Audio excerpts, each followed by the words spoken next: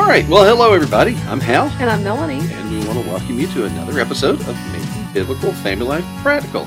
Been a while. It's been a long while because we've had a really rough winter. We've had some major health issues with our kids. Mm-hmm. And it has been, and our extended family as well, it's been a very stressful. Let's just say I spent a lot of time on the rare disease website. That's no fun. That is no fun. Yeah, but we're back. We're back. And what we want to talk about is something that we've been talking about a lot as a family and in our churches and with our friends. And that is, what about online church? Well, you know what? That is a controversy. And I think it's one of the, Well, okay. It's not a new thing. It's not a new thing, it's but not new. When COVID happened last spring, when we started the 2 weeks to flatten the curve, everybody said, well, if we can't meet, let's meet online. And, it was fantastic that was available.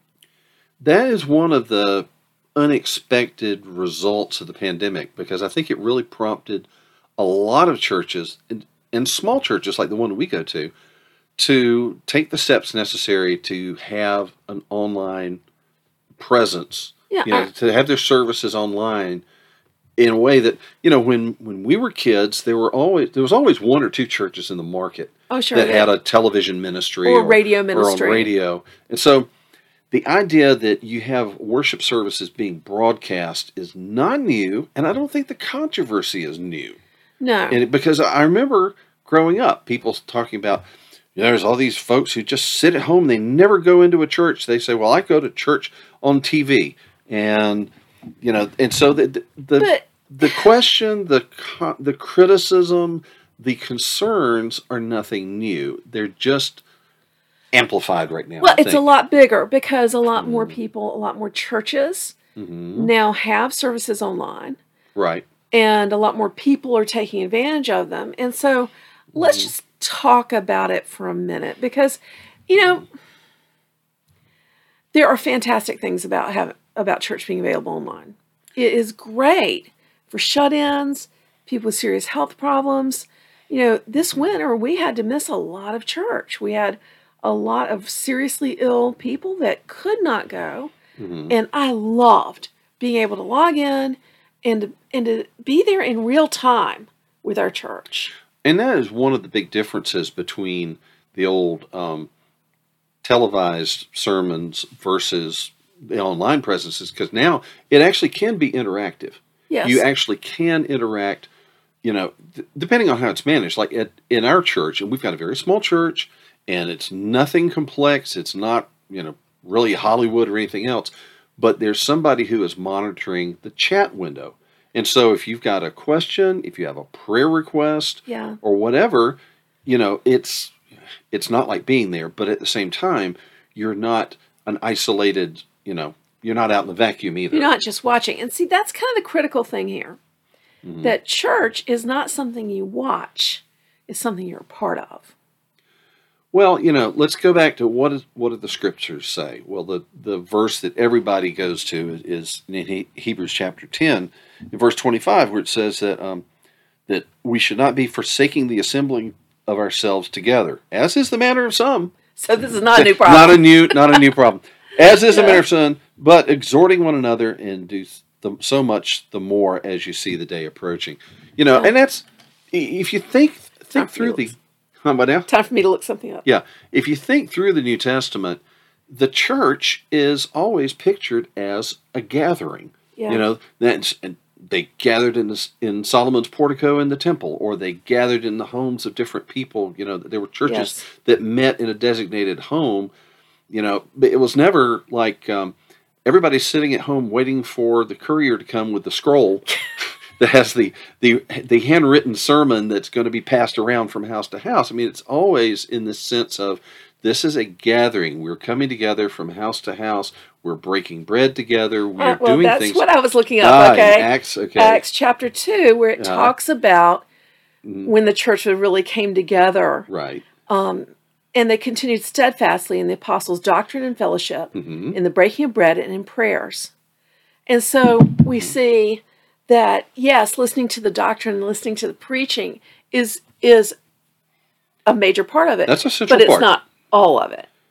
No, it is not. No, because it's also about fellowship and in breaking bread together and praying together.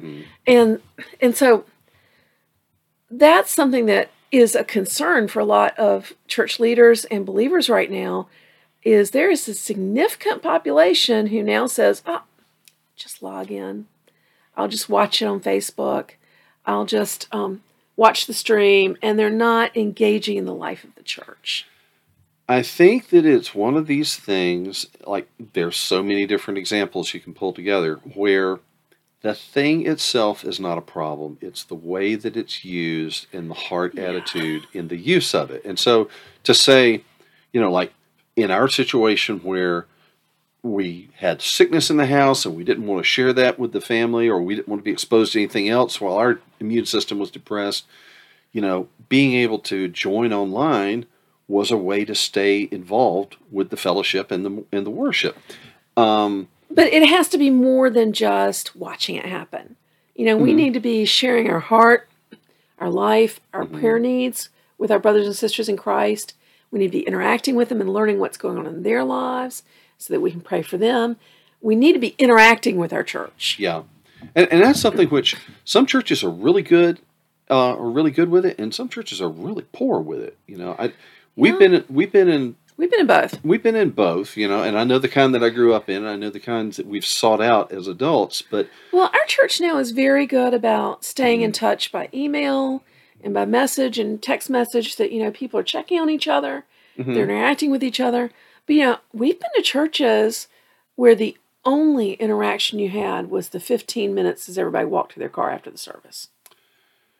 Yeah. I don't think that's right either. Well, that's the kind of church I grew up in. It was just everybody, you shake hands with the pastor on the way out the door, and then you get in your car and you go home. And you may or may not see anybody from the church for the rest of the week until next Sunday. But that doesn't really fit what it's saying in Acts 2 either. There's supposed to be interaction and fellowship. And we need to strive for that, even when we can't meet together for some reason, due to illness or, providential hindrance. We need to be trying to be more than just consuming church. We need to be interacting with it, Yeah, we should not just be an audience. We should be part of it. We should be a part of a body of believers. That's absolutely correct. So now, I would say definitely... different churches have handled this different ways. So one of our kids is kind of frustrated with his church because they're still masking all the time. They're not regularly meeting for fellowship much. And many people are attending online, and he's frustrated because he feels like the church has lost a lot of its interactive life. Well, that's just the fellowship has just dropped off precipitously through that. And but one of our other adult children said we that have their 6 church adult kids, so we've got and they don't all live with us, and so they've got their own church communities in the town where they live. And one of them said that the way that they've managed it in his church is that it's not just a website, it's not just a Facebook group. You have to go get a link from one of the elders or the technical crew or whatever. Yeah. So if you can't come, you text somebody and they send you the link. So in other words, you kind of have to say, hey, I need some help with this, and go out and, be transparent like that. And it's harder to just lay back and say, I want to sleep in today. I'll just watch it with one eye open. And, and that's a problem. That is a problem when it's piped into our homes by whatever means, that it's easy for us to slip in our own diligence, not to focus, to say, oh, I don't feel like getting up and getting dressed today or whatever. And that, I think, goes against the pattern that we see in the New Testament. Now, when Paul says, or the writer to the Hebrews says not to forsake assembling together, I don't think he's saying You can never be traveling. You can never be on military duty. You can never be sick at home. Right. I mean, there are reasons that you may not be there that are not a matter of your own spiritual decline. But it needs to be not you're always absent, you know? Right. Well, one of our other son's churches, they are broadcasting the service on Facebook, and he says it's been a good outreach that they have gained new members from people who see it and watch it and say, this church has got something going on. I want to be there. And that's something that I think maybe some of us who are, can we say we're in the older generation yet? Because we got adult kids, I guess. Some of us who grew up prior to the internet explosion, I think that the younger generation is not as comfortable walking into a social situation cold. Far more so now. Right. Because you don't really know what the rules are. I feel that I don't know when I walk in some place whether this can be a place where everybody's going to require a mask or whether it's going to be a place where nobody's going to wear a mask. Well, I mean, we've found this with like homeschool support groups. When we started homeschooling, that was where you went to find information and to get encouragement and to ask questions. You found a group, typically a note card on the bulletin board at the library. And so you just said, well, I'm just going to walk into this stranger's house because they've invited me in. Oh, now people would freak out about that. People don't do that. The younger parents are not as comfortable doing that anymore. They want to see who you are online, on social media, and kind of see a little bit, am I comfortable with these people? What do these people stand for? What am I getting into? And unfortunately, that bleeds over into our church life too. And so does. I think there is a point to say, you know what? Even if none of our congregation is joining the online services, having them out there online where other people can access them is a benefit to the church's outreach, as you say. Well, I remember when COVID hit, a friend of a friend who's a pastor in Italy said that he was having way more downloads of his church service than had people who had ever darkened the door of his church. But there's a pretty high social cost in Italy to attending a Protestant church, and that was a way for people to kind of get their toes in the door. So I'm curious what these people are about. Yeah, and maybe hear the gospel. Yeah, okay. And so the answer may not be the same for every congregation. I don't think it is. For our sons who are at college, for their congregation, where likelihood is people are going to want to lay in their beds, then having somebody have to contact an elder or a deacon to get the link to the service is probably wise. In the small town of South Carolina where the son is whose church is on Facebook, that's probably just fine because there's a strong ethos in that area that you get up, you get dressed, you go to church.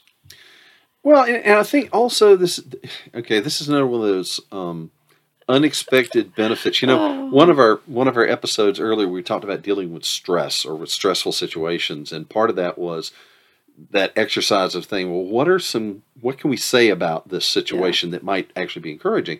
And so, well, what are 5 good things about the pandemic? Well, one of them I think might actually be that people are more sensitive to the fact that if I'm sick and I go to church, I might pass that along to people in the congregation who can't deal with it. I cannot tell you how thankful I am for that because I remember we've always been the ones that got sick.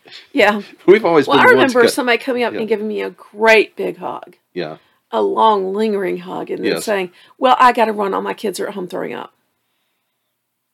Yay! Thank you. I wanted to weep. Yeah, because I am so susceptible to stomach flu. When I get it bad for a long time, and But I do think that's a good thing that people have come to recognize that they need to stay home when they're sick.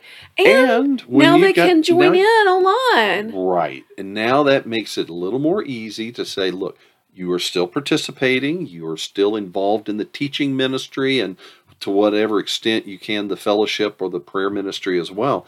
And so I think that's an unexpected positive that's come out of the situation. Absolutely. And I think just like anything else, it needs to be handled with moderation and with wisdom, that people need to decide, am I truly providentially hindered, or am I just lazy? Because we've been in churches that were really, really strict about, unless you are providentially hindered, that was what they always said, then you need to be here for the stated meetings of the church. Well, okay, I agree with that, except that some people hear that and they think, if I am not hooked drag my bloody and bruised body into church, I should be there. If I'm not unconscious in the hospital, if I haven't been thrown into jail, then I'm not hindered. Let's use some wisdom, folks. No, okay? let's use some wisdom. Do not come to church if people in your house are throwing up. No, and so that this does give you a little bit more opportunity to show that kind of consideration. Yeah, let's show love to one another and not share our illnesses. Yes. And I think it's a real encouragement to large families because, y'all, when our kids were home, if somebody got sick, it would go through everybody step by step, and we might have somebody in the house sick for 2 or 3 weeks. And so I think this is great that now those large families can join in online while the sickness works their way through the kids and not be missing a month of church. Anyway, online church has some real pluses, but you got to be cautious.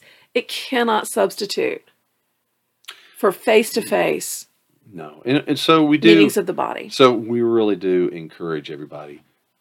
Be in attendance. Find a church. I mean, I know that's a hard thing to do when you're changing towns or moving from college to home or home to college or whatever. But find a church to be involved with. It's worth it. And make friends and be involved in the fellowship of the church.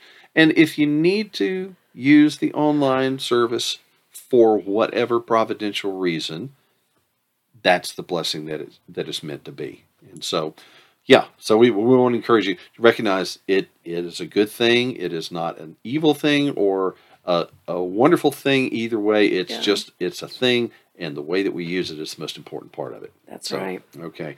Well, look, hey, hand me my phone over there because I was going to share. We are about to get back on the road, and we will be going to some conferences very soon. Yes. And so let me pull that up there. Okay, we'll be at Patch in Peoria. Yes. In about 3 weeks. Okay. And that's mid-March. That is coming up very quickly. Yes. And then at the end of the month, we'll be at Teach 'em Diligently Red Rock at the end of March. Red Rock, no. Red Rock, Texas. Round Rock, Texas. Round Rock, Texas. Round Rock, Texas. Which is near Austin. Yes. Okay. And so here, let me pull up the rest of these events here so we can say. We're going to be at FPA Florida, Orlando, Florida this summer. Yeah, and that's at the end of May. Here, let me get the dates up here. Okay. I've got too many windows open on my phone. Okay. Okay. All right, so Patch, March 18th to 19th in Peoria. Mm-hmm. March 31st to April 2nd in Round Rock, Texas for Teach 'em Diligently. And then we're going to be online and in April in Quebec. Yes. Then we're going to have Teach 'em Diligently in Pigeon Forge, Tennessee, and that's going to be in the first weekend in May. FPA at Florida in Orlando, and HAV in Richmond, and then in early June, and then in mid-June, Ocean Network in Oregon. Yeah, and hopefully we'll add a few more things in there, but that's the schedule right now. And you can find out more if you go to our website at raisingrealmen.com. You can also find our store there with all of our books and resources available. Yes, our subscription box is at craftsmancrate.com. Mm-hmm. And if you want us to stop and speak at your church, like you can see, we're going to be driving all over this year. And we love to stop and speak along the way at support groups and churches. Go to helenmelanie.com and you'll find out about our speaking. Mm-hmm. And if you'd like to comment or suggest a topic or give us any sort of feedback on this, you can call our listener response line. That's at 919-295-0321. Okay? So, look, we do appreciate you joining us. Until next time, I'm Hal. And I'm Melanie. All right. Thanks for listening. Bye, y'all. Bye-bye. You've been listening to Making Biblical Family Life Practical with Hal and Melanie Young. If you found this program interesting, challenging, and encouraging, why not join us on the web at halandmelanie.com. That's HALANDMELANIE.com. or follow us on social media. You can find us on Facebook at Facebook/Hal and Melanie or Facebook.com/Raising Real Men. This program is a production of the Ultimate Homeschool Radio Network. Join us next week when we'll be back to talk about making biblical family life practical. Until then, thank you and God bless you for listening.